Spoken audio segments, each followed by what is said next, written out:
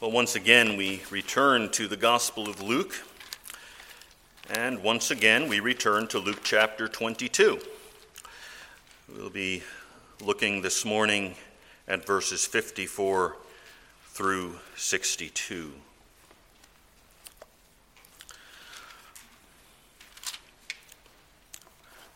Luke chapter 22, beginning with verse 54. Having arrested him, they led him away and brought him to the house of the high priest. But Peter was following at a distance. After they had kindled a fire in the middle of the courtyard and had sat down together, Peter was sitting among them. And a servant girl, seeing him as he sat in the firelight and looking intently at him, said, "This man was with him too." But he denied it, saying, "Woman, I do not know him." A little later, another saw him and said, "You're one of them too." But Peter said, "Man, I am not." After about an hour had passed, another man began to insist, saying, "Certainly this man also was with him, for he is a Galilean too." But Peter said, "Man, I do not know what you are talking about." Immediately, while he was still speaking, a rooster crowed. The Lord turned and looked at Peter. And Peter remembered the word of the Lord, how he had told him, "Before a rooster crows today, you will deny me 3 times." And he went out and wept bitterly. Father, it's my prayer this morning that as we examine this passage, we will not do so in order to accuse Peter, but to see how much of Peter is in us.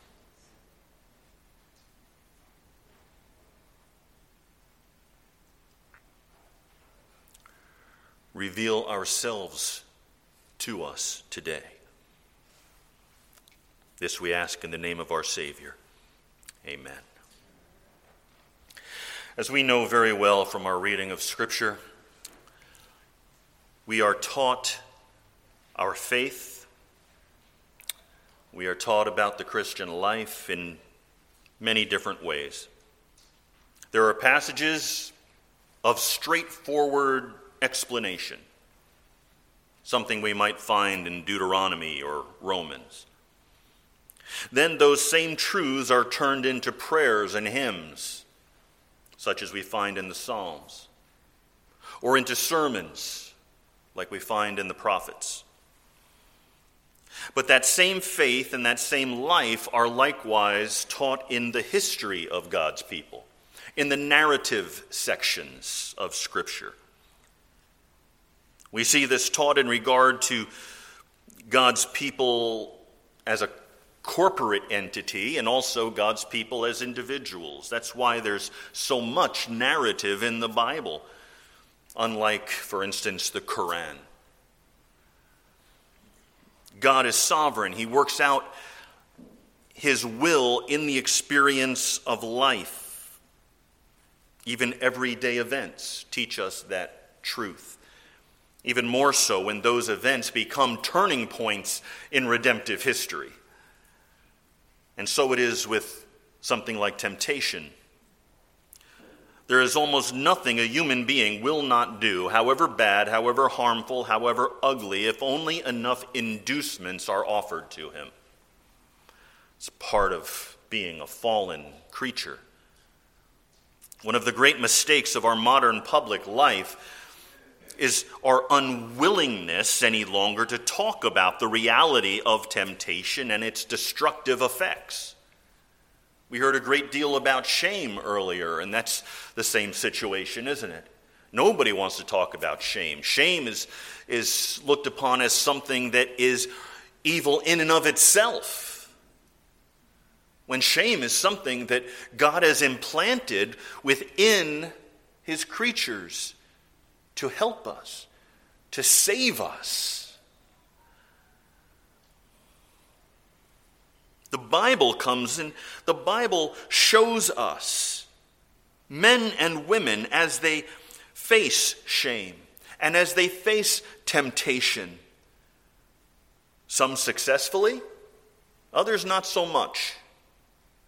Some pass the test, some fail the test. We see Joseph in Potiphar's house. We see David with Bathsheba.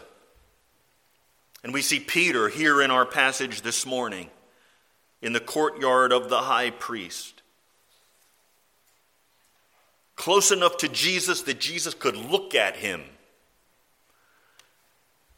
And he succumbs to the temptations, to the inducements which the evil one presents to him. The best way to defeat temptation is to never give it a foothold. Had Peter only had his wits about him and realized what he was being tempted to do, if he had answered that first girl's question with, "Yes, I'm honored to have been his disciple for the last 3 years," he would not have finished the night in an agony of shame and self-recrimination. He would not have gone out and wept bitterly. But a lesson in resisting temptation is hardly all that we have here. The Peter's humiliation is recorded here, tells us something else. His humiliation is not recorded here in order that Peter would be shamed down through history. Rather, we're given this account so that we might learn from Peter's failures as well as Peter's successes. And he did have some successes eventually, right? Peter preaches that first sermon at Pentecost and thousands come to faith in Christ. Peter preaches another sermon right after that and thousands more come to faith in Christ. I can't help wondering how Peter was feeling after that. Is this how it's going to be every time I preach? Well, it wasn't. But Peter did well. He also failed, even after this. Well, we want to look at this passage this morning and see what other lessons we can draw out of it. They're not all about temptation and how to deal with it and resist it. There are some other things that we need to see here. In fact, here in Peter's fall and failure, we're given a miniature theology of the Christian life. And I think it comes in at least 3 parts here. First, Peter's fall takes its place in the history of salvation as another demonstration that salvation is by grace. It is entirely a gift of God to those who are entirely undeserving.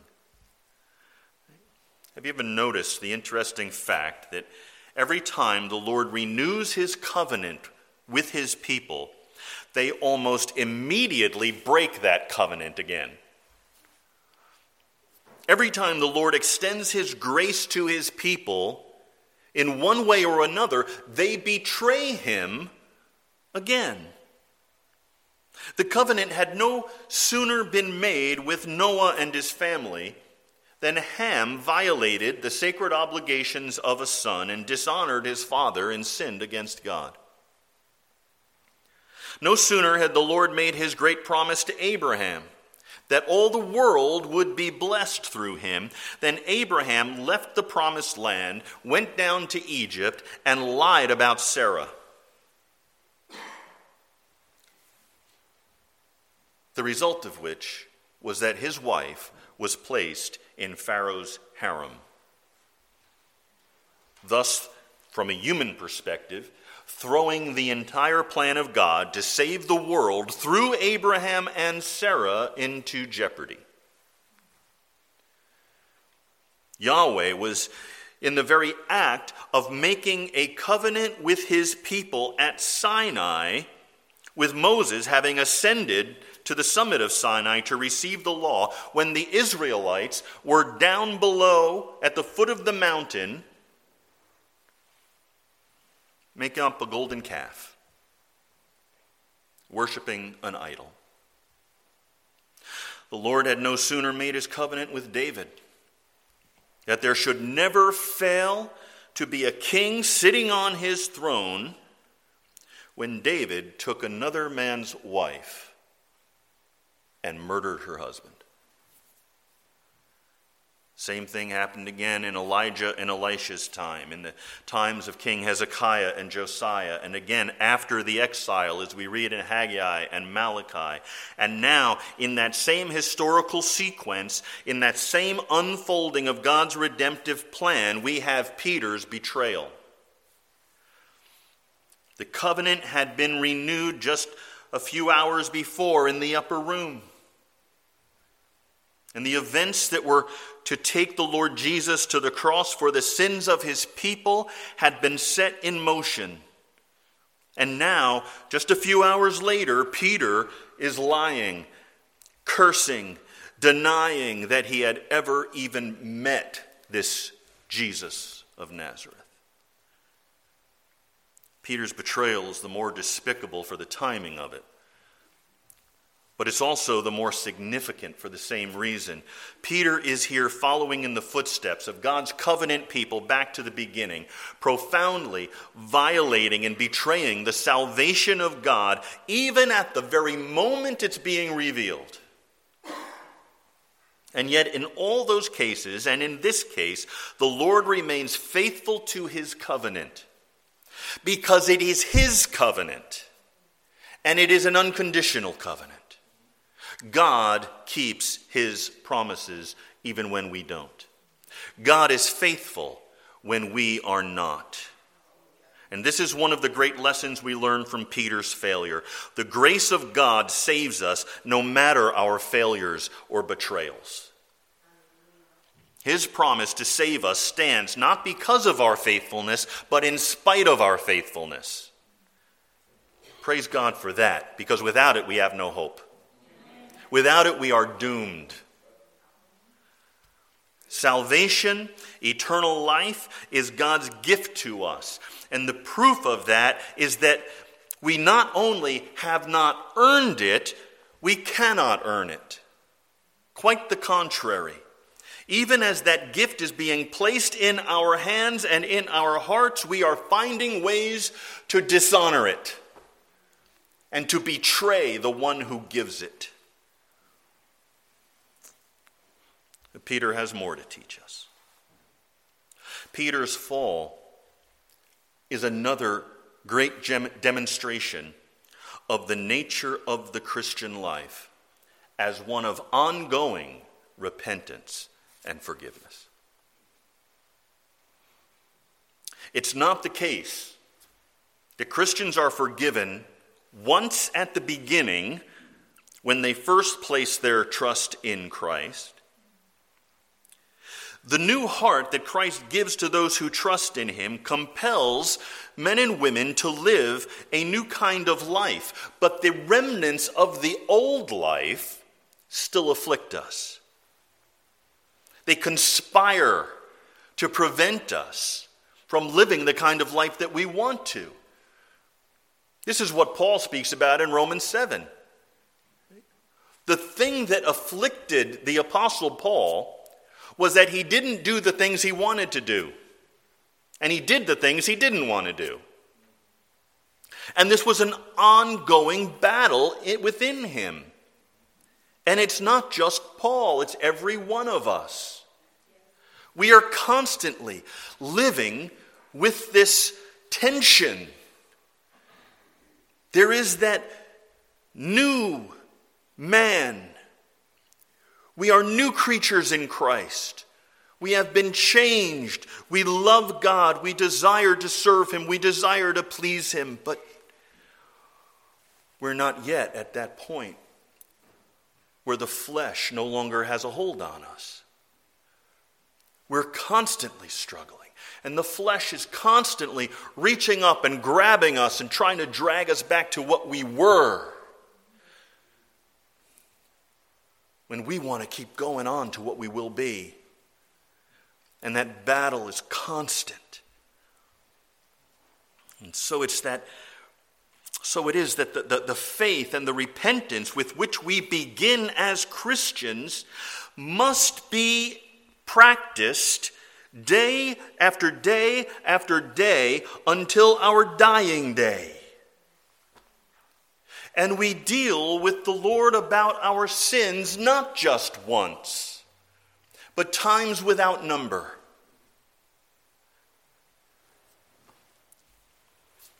The forgiveness we were granted once is granted again and again and again. We confess our sin, and He is righteous. He is just to forgive us and to cleanse us from all unrighteousness. And John, the apostle, writes that not to unbelievers, but to believers. He writes that to the church. He's saying, brothers and sisters, this is the kind of life that we live. From the time we first come to faith in Christ, from the time we recognize the sinfulness of our sin, and we lay it at the foot of the cross, and we trust in Christ, from that point on, our lives are one unbroken chain of confession. Because our lives are going to continue to be an unbroken chain of sin. Coming to Christ doesn't change that. God's working in us, He's changing us, He's sanctifying us, He's making us more like Christ. So as we move on in our life with Him, things are going to change. We're going to hate our sin more than we used to. We're going to recognize our sin in ways that we never recognized before. But sin is always going to be a part of us until we draw our last breath. And because that is true, the need for repentance and confession is also a reality that stays with us. But praise God, it's not only repentance and confession. It's also reconciliation with God, because He forgives. Always. There has never been a time when one of His children has come to Him in confession and God has said, I'm tired of listening to you, go away. Never. His response is always good. It's forgiven. Let's move on. Because when He forgives, He takes our sin and throws it as far as the east is from the west. Our justification may be a once and for all experience, but that results in the ongoing work of repentance throughout our life. Peter's bitter tears after he realized what he had done are the demonstration of this reality. This is the distinction to be made between the betrayal of Judas and the betrayal of Peter. Judas betrays his Lord. He ends up in suicide. He ends up with remorse, but not repentance. Peter, because Peter is a new creation, he goes a different route. He recognizes what he has done. He hates what he has done. He weeps bitterly over what he has done. And then he returns to the Lord. Judas runs for the rope.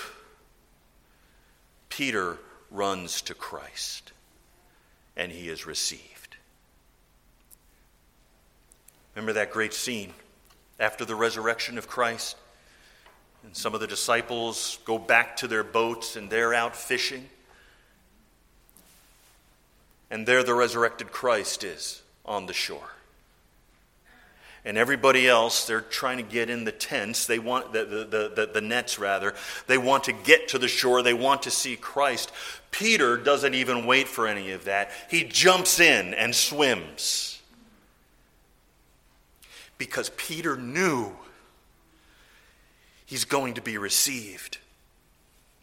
He's not going to be rejected.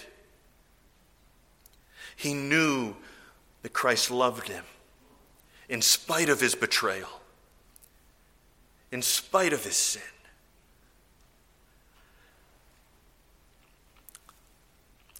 Peter's weeping reveal his heart. This is to be the revelation of our hearts every day. I sin, and I grieve over my sin, and then I take it to Jesus, and he forgives me. And he never speaks of it again, which is not what we do. Right? We're always bringing it up again, because that's how so often we want to deal with one another. Somebody sins against me, I'll mouth the words of forgiveness, but don't expect me to act on it. Right? Or I sin against myself and against the Lord, and I won't let it go. Lord, I did it again. Surely, Lord, you don't want to hear this again. But he does. He does. He wants to hear it again. As we come to him with a broken heart, he wants to hear it again because he wants to forgive us again. And so often we're the problem. We don't want to accept forgiveness. We want to beat ourselves up.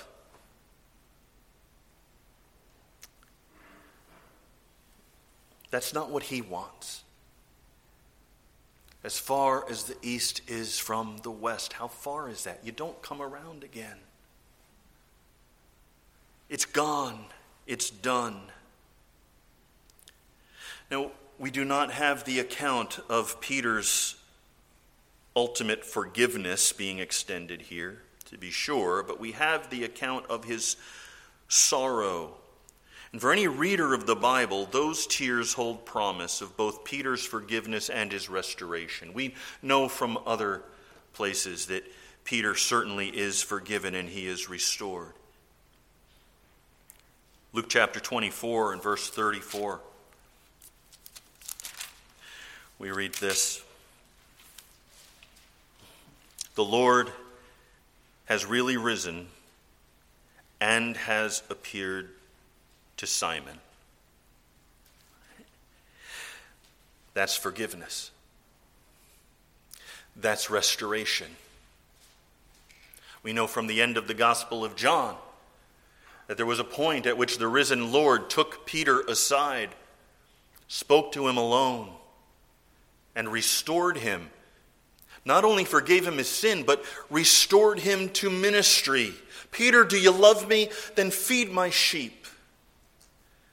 Peter was not excluded because of his sin. His sin was forgiven, and Peter went on to do great things in the kingdom. The Lord knew very well that it would be difficult for Peter to face him again when the last time they had seen one another had been during Peter's oath-filled tirade in the courtyard of the high priest. And so eventually Jesus takes Peter aside and forgives him and restores him personally. And that, brothers and sisters, is the Christian life. It is everyone's Christian life. Paul said that it was his, and we see it to have been Peter's. Our sin, God's forgiveness, our failures, the Lord's restoration. This is what it means to be a Christian. It's not simply knowing about Christ and what he did and counting on his cross for our salvation. That's just the beginning. It's receiving the forgiveness of our sin and the cleansing of our heart daily. Augustine, in his great work, The City of God, says that Peter was in a healthier condition when he was weeping bitterly at the end of his betrayal than he was when he had so proudly promised his undying and unshakable loyalty to the Lord. Think about that. When you are broken and weeping bitter tears, that evidences a healthy spiritual condition. As painful as it is, that is what Christians do. This is who we are. Those who love God and understand that when we sin, we offend the one that we love and we break down in tears. It is the one who knows no sorrow for sin, the one who can shed no tears over sin. They are the ones who are in a dangerous spiritual condition. The Christian life is at its bottom and most essentially the daily experience of our dependence upon the grace and forgiveness of God. Richard Hooker, the great 17th century theologian, imagined asking Peter about all of this. He thought Peter would say something like this: "My eager protestations, made in the glory of my ghostly strength, I am ashamed of." Referring, of course, to Peter saying, "I'll never leave you. I'll die with you, Jesus." Hooker imagines Peter saying, "That I'm ashamed of." But those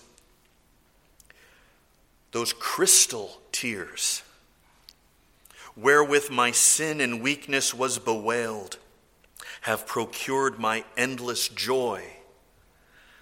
My strength hath been my ruin, but my fall has been my salvation.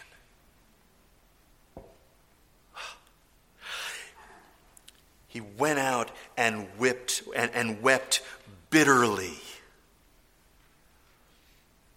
And yet, in Hooker's imagining, considered those bitter tears to be his endless joy. Alexander White puts this very beautifully. He said, "We are always returning home from the far country.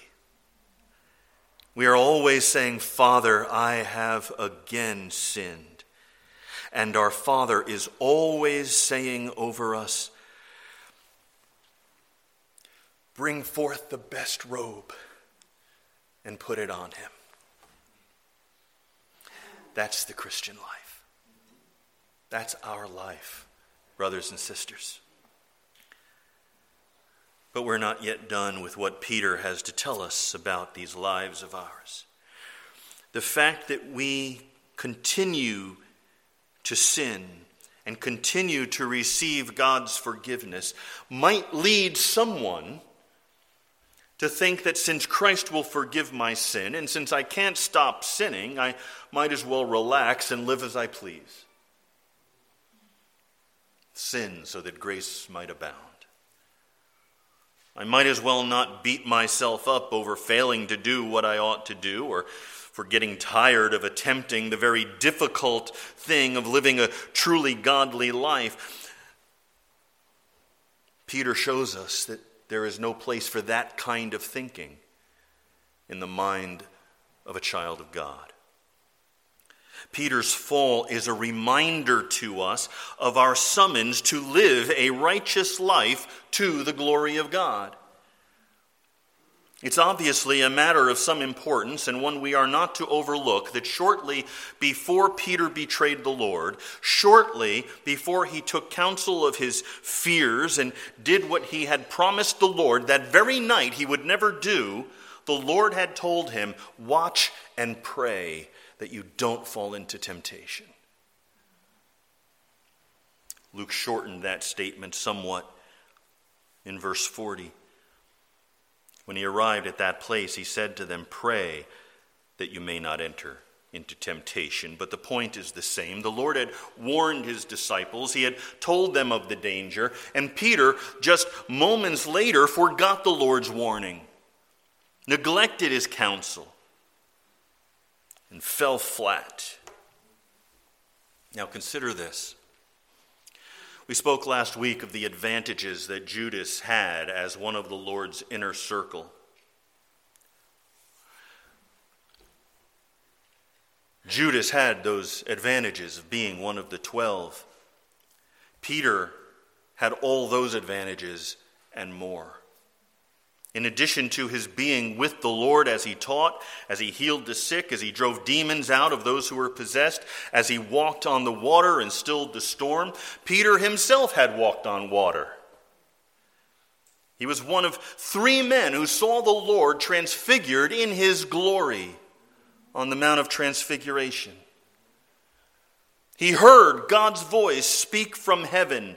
He knew Christ's power. Peter himself had been the first to confess that Jesus was, in fact, the Christ, the Son of the living God. But there's more. What really was the threat to Peter this night? Suppose he had admitted to knowing Jesus, even to being his disciple. Suppose he had gone further and said to those who had gathered around the fire, let me tell you about this man and why I revere him so. What would have happened to Peter? Maybe some ridicule. We don't even know that would have happened. For all we know, some of those people there around the fire might have listened to him. The servant girl must have seen the Lord and heard him. Otherwise, how would she have known that Peter was one of his disciples? Perhaps if Peter had simply acknowledged his association with Jesus, the rest of the night would have been spent explaining who Jesus is and what he had come to do. Peter had been told that. He could have told them what he had seen the Lord do and what he had heard the Lord say.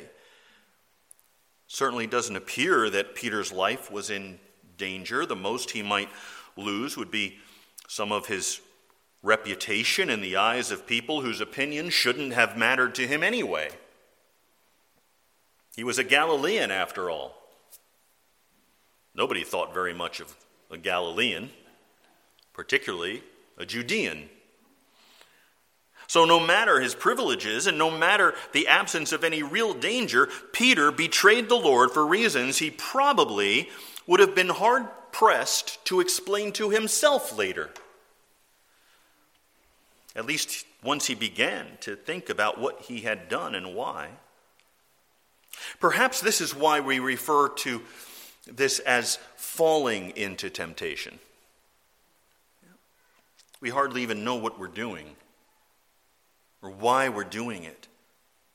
Peter's knowledge of the Lord, his experience of the divine majesty, even these things were insufficient to keep him from this act of terrible personal betrayal. It's phenomenal how weak the human will can be where temptation is concerned. Obviously, there is a warning for us here. If Peter should fall, despite all of his advantages, how easy must it be for Christians who do not have such advantages to fall likewise?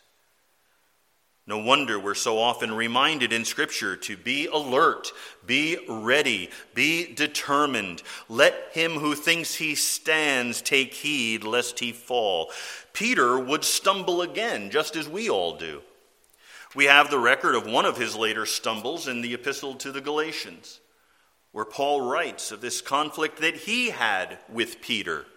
As Peter is there in the church of Antioch and Judaizers come in. And once again, for fear of man, Peter withdrew himself from table fellowship with the Gentile brothers. Peter would not go out and weep bitterly and then immediately become a completely changed man. Even after he is transformed from a disciple to an apostle, even after he preaches his Pentecost sermon and sees thousands come to faith in Christ, even after he preaches another sermon in the very next chapter, in Acts chapter 3, and thousands more come to faith in Christ, even after he finds himself imprisoned and then released, even after Peter goes to Cornelius and preaches the gospel and sees the first Gentiles come to faith in Christ, even after Peter stands up at the Jerusalem council and proclaims the gospel of grace and declares that Gentiles don't need to come under the law, they don't need to be circumcised, they're saved by grace through faith alone. Even after all of that, Peter falls again, denying the things that he has already proclaimed.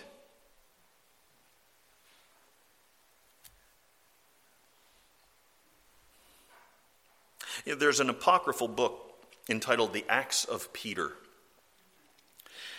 It's a document scholars date to the end of the 2nd century, so more than a century after Peter's death. It's a document which is just full of unreliable history, but it is there that we find the first mention of the famous legend which has been given the title Quo Vadis. According to legend, Peter had been preaching in Rome in the mid-60s of the 1st century. That is, during the time of persecution under the Emperor Nero. And the intensifying persecution had made the city of Rome unsafe for him. And you then read in this account that the believers there in Rome urged him to flee so that he could continue his ministry elsewhere.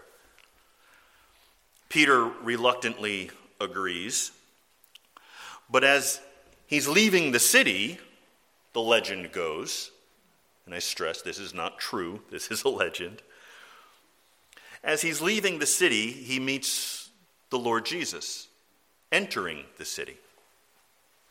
And he asks the Lord, as you would expect, "Hi, Jesus. Haven't seen you in a while. Where are you going?" In Latin, "where are you going?" is Quo Vadis. Jesus replied that he was going to Rome to be crucified.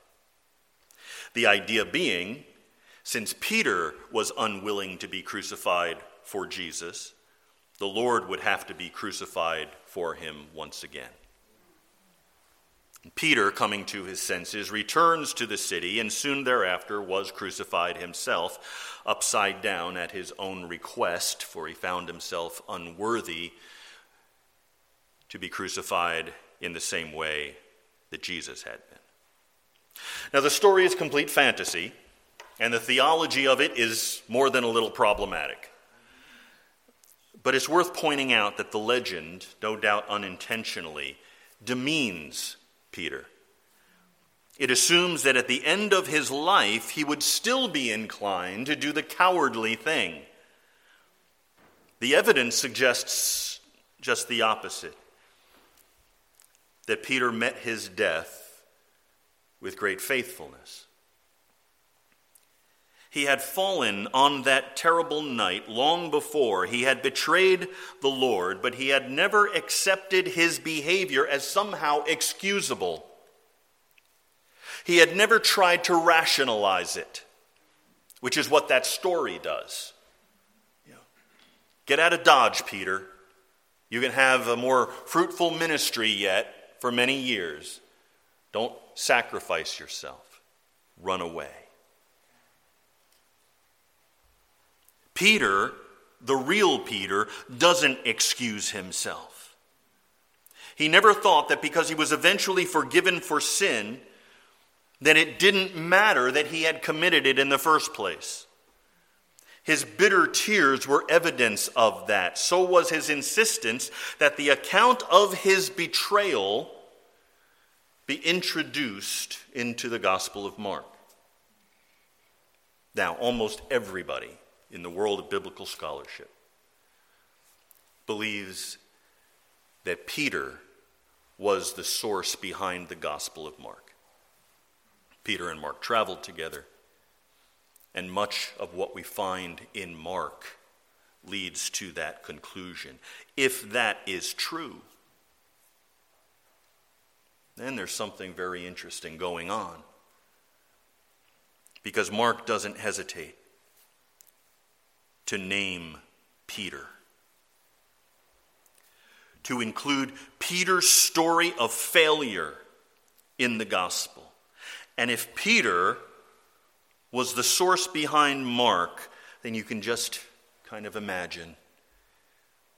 I picture these things. This is what I do when I'm reading through the text. I picture Mark sitting there writing the gospel with Peter in the room with him. And Mark saying, because he loves Peter, right? Mark saying, well, we'll skip over this part.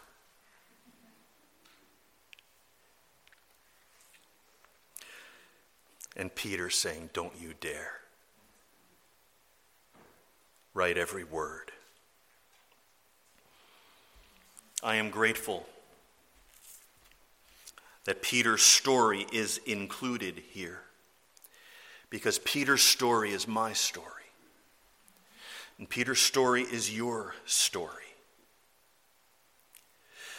I am like Peter in his inexcusable weakness, and so are you. There is no use denying it. But I also want to be like Peter when he goes out and weeps bitterly over his sin, and yet doesn't allow it to crush him. He is restored, and he goes on in faltering faithfulness, but faithfulness nonetheless. If I must have his sin, as I must, I want his bitter tears as well.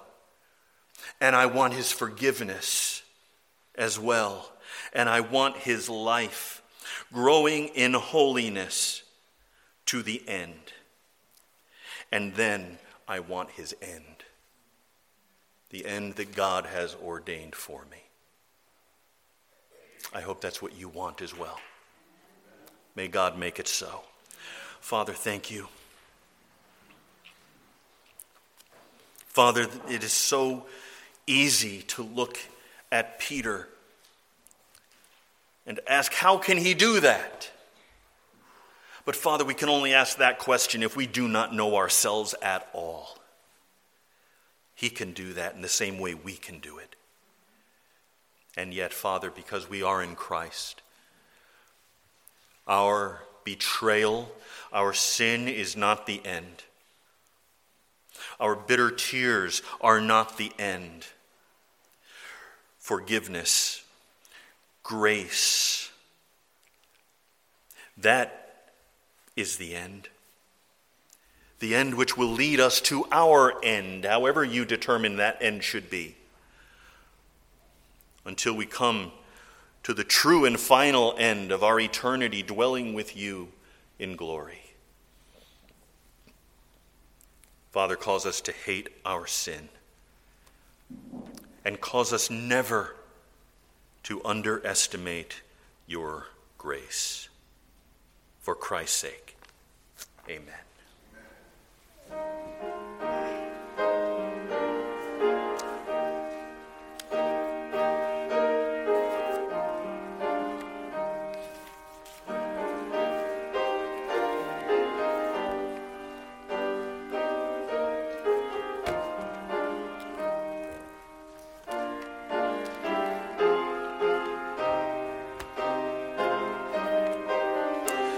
Stand with me if you would.